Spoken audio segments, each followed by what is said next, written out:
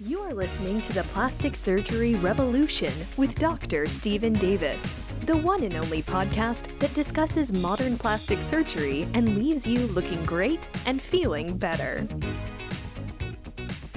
Welcome, everyone, to the Plastic Surgery Revolution. I'm your host, Dr. Stephen Davis, board-certified plastic surgeon. So many of you have come into my office over the past few months, some confused and some just wanting to have some guidance about breast implants. And some of you may already have had them for years, and some of you are really thinking about either getting them or should you be taking them out? Should you be doing something else with them? Because there is so much information out there about breast implants. I thought it would be a good idea to kind of just do a little understanding about what it's all about. Now, I can tell you that breast implants happen to be one of the most studied medical devices that are on the market and that have been on the market for many, many, many years. So let's go back a while ago and talk a little bit about this. So saline breast implants in like 1960, 1961 were really the things that we started thinking about using as an implantable device. The shell of that saline implant is what we would call an inert substance. It's literally the same type of material that IV tubing and things like that are made out of. And the reason for that is you're not going to have any potential to have an allergic reaction from that type of a shell. Just like if someone was starting an IV on you, God forbid, if you had a potential to have an allergic reaction to that IV tubing or that IV, it would be difficult to try to do a test dose on someone that's being brought into an emergency room to have an emergency type of a thing happen if you had to worry if that tubing would be going to cause you an allergic response. So again, that shell is the same kind of a shell that then we put into a saline and a silicone implant. Now, the word silicone carries a lot of problems with it. And I know a lot of you, when you come in to talk to me about saline implants or silicone implants, that word saline scares a lot of people. And for good reason. For a while, silicone liquid implants were on the market, and they always felt a little bit more like a real breast. And a lot of people wanted to get away maybe from that saline implant that kind of felt like basically like a water balloon. It was this bag that was filled with saline or just fluid versus this other type of a solution that was a silicone liquid that just felt a lot more smooth, if you will, in the same shell, but it was just filled with something different, which was silicone liquid. Then, when we realized that silicone liquid, if it became free or if that shell opened for whatever reason, that silicone liquid traveling around your body would not be a good thing. So for about 14 years, those silicone liquid implants were removed from the market. And you could only get saline breast implants. Now, that happened to be around the time when I was coming out into practice after going through residency and fellowship and all those other things. So for a long period of time, the only thing we really had in the practice to use were saline breast implants. So all of us got very, very comfortable in using them, learning how to fill them appropriately.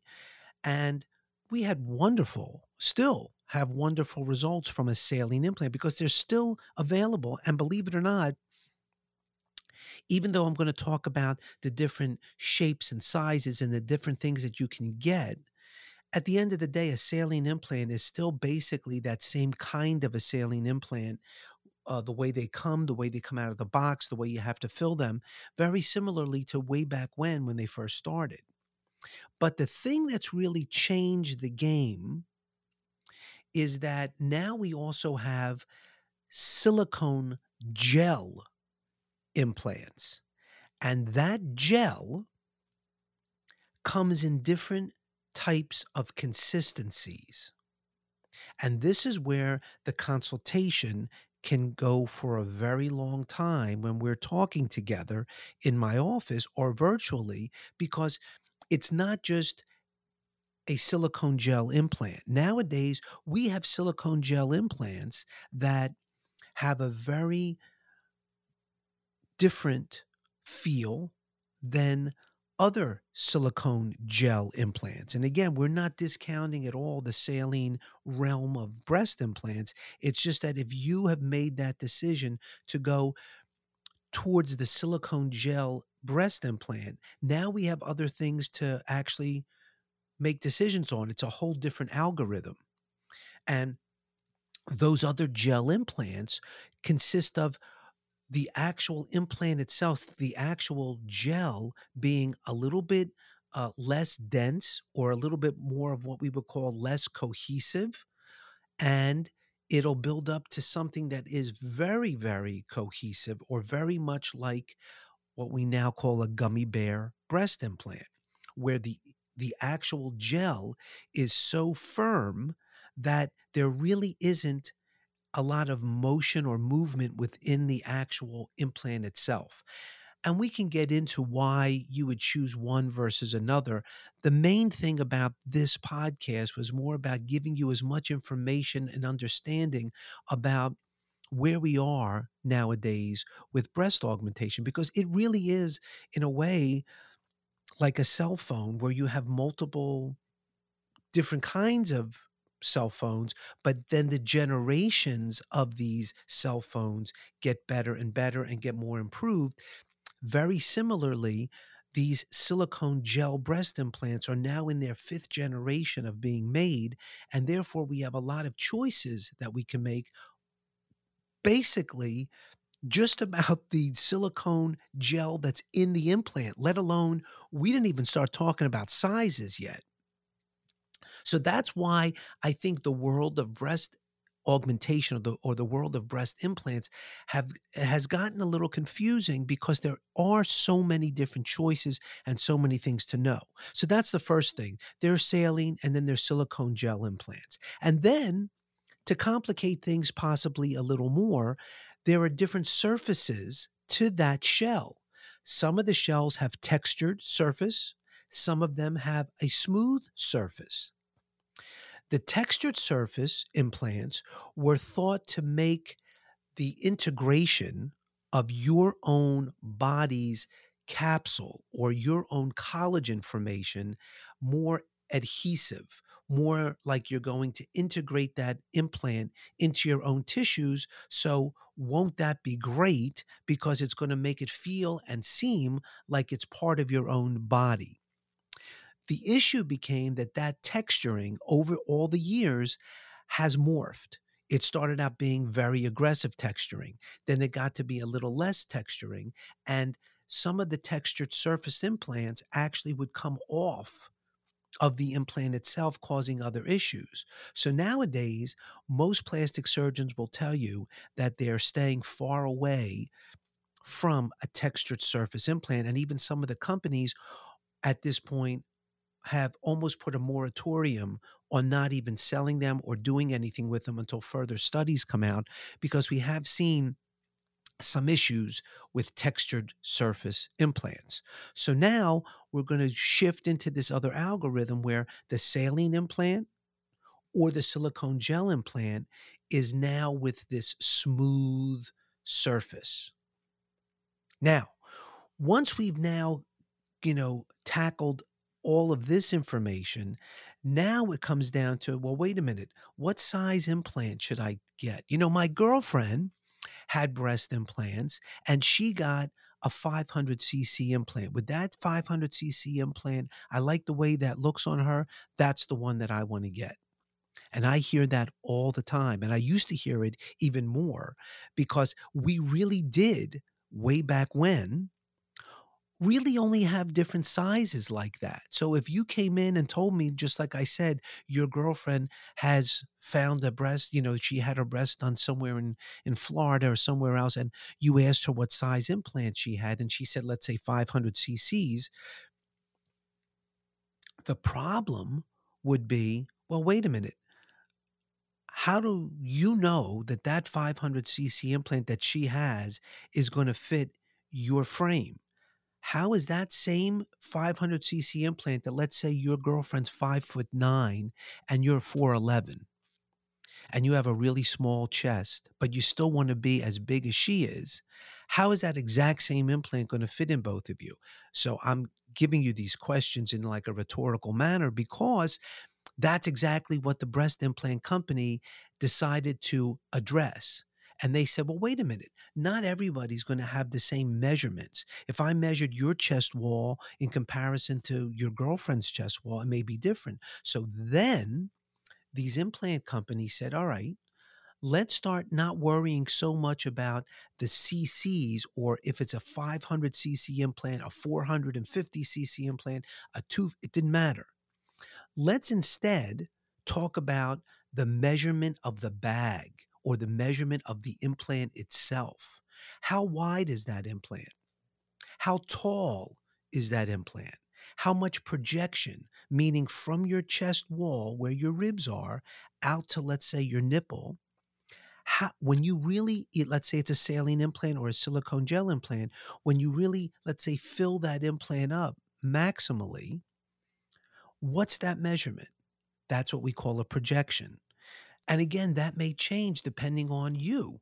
Let's say you've had multiple pregnancies, and every time your breast got a little bit more drooping. The nipples started going lower and lower on your chest wall, and you were left with more skin. Well, in those cases, many times, a higher projecting implant, something that actually will come off your chest wall a little more, may be the proper one for you, because it's going to help rotate that nipple upward. You understand what I mean? So that's where I'm saying this whole realm of breast implants, there's so many things to think about and to discuss, and even trying to decide which one is going to be best for you does require a bunch of measurements, a bunch of consultations to just discuss this, and even intraoperatively, sometimes it's still a game day decision, because once we get into the operating room, certain things being just not fit properly. So these are the topics, if you will, that we discuss all the time when we're thinking about breast implants. The last thing I wanted to leave you with is the idea of, do you need to take them out at a certain point in time? Is it safe to leave them in? What should you do? And again, because I've been in practice for so many years, I've actually seen a bunch of you in my office, that I actually put your breast implants in maybe 20, 25 years ago. And you've been coming back to say, what should we do? Are they still okay? Should we take them out? And a lot of that has to do with three main things. The first is, do they still look and feel terrific? If there's anything that's changed over the years with that implant that you have, that should be something that definitely gets addressed with me or your plastic surgeon that put them in, because it is an important thing. At first, they may be great. Everything was fine. They moved very, very naturally. They felt very soft. And then maybe you had a couple of pregnancies. Maybe you breastfed some children. Maybe other things may have happened. And over the course of time, they just don't feel the same. They may have gotten hard. Something just is different. And if one side looks really, really different than the other side, and that may have been something that just happened recently, that's another reason to come in and talk about what you should do.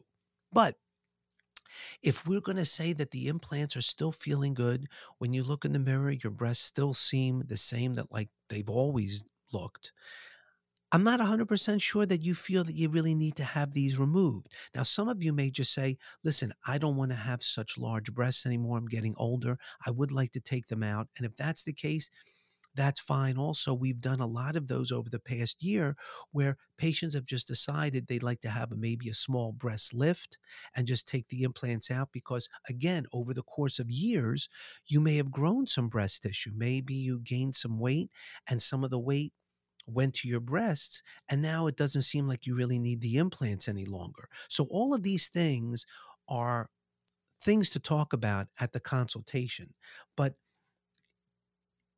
everything gets very individualized, and you really need to know that. So if you have girlfriends or you're listening to different social media type things, just remember that your breast implant may not be the same kind or the same ones that you may be hearing about on a some sort of a Instagram or some sort of a social media post or something like that. And number two, if you really want to have them evaluated for whatever reason, let's say you had some sort of trauma, if you had a car accident or something like that, we now have a lot of very, very, very smart ways of being able to look at your chest with radiologic help to see if the implants are still okay. Are they still in the right position? Has anything happened with them? We can use ultrasound guidance. We can use MRIs, things like that to really help us. You've been listening to the Plastic Surgery Revolution. I'm your host, Dr. Stephen Davis, and I'll be speaking with you again next week. Bye-bye. Thank you for listening to the Plastic Surgery Revolution with Dr. Stephen Davis. Please subscribe to our show in iTunes, Stitcher Radio, or whatever app you use to listen to podcasts. Keep listening, looking great, and feeling better.